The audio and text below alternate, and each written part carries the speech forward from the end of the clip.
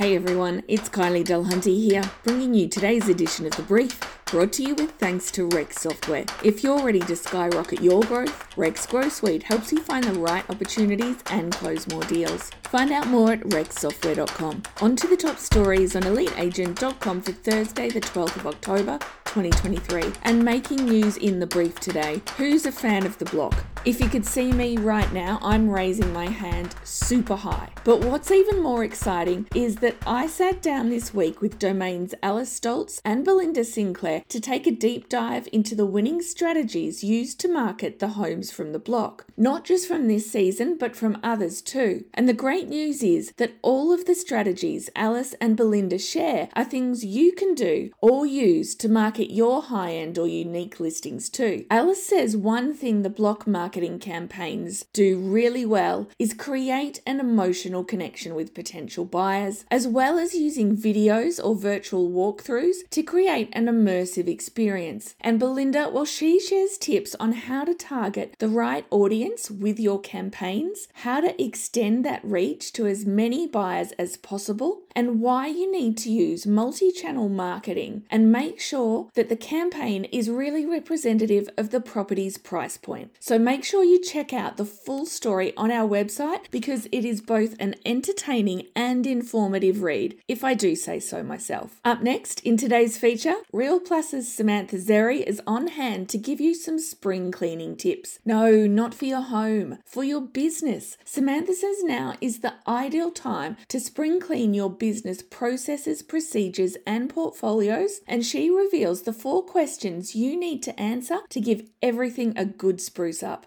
Moving on to Brecky Brows, and Adam Sayita has opened Benchmark Real Estate in partnership with Agents Agency, with the aim of offering the residents of Cairns a whole new benchmark for service when it comes to selling, buying, or managing a property. Auction Works' Jesse Davidson is also back to take you through how you can dramatically improve your auction campaigns, including why you should never give away all the details about a property in your marketing collateral. We also take a look at the latest financial stability review from the RBA, and I promise it's more exciting than it sounds. But it shows that while a rising number of borrowers are on the cusp or in the early stages of financial stress, the vast majority of borrowers have so far continued to service their debts. And you may not believe it, but Nick, the Honey Badger Cummins, has finally made a decision. No, I'm not talking about who to give the final rose to on The Bachelor. He's decided to sell his Broadbeach Waters home, and it's a pretty nice pad, so make sure you check out all the pics in the story on our website.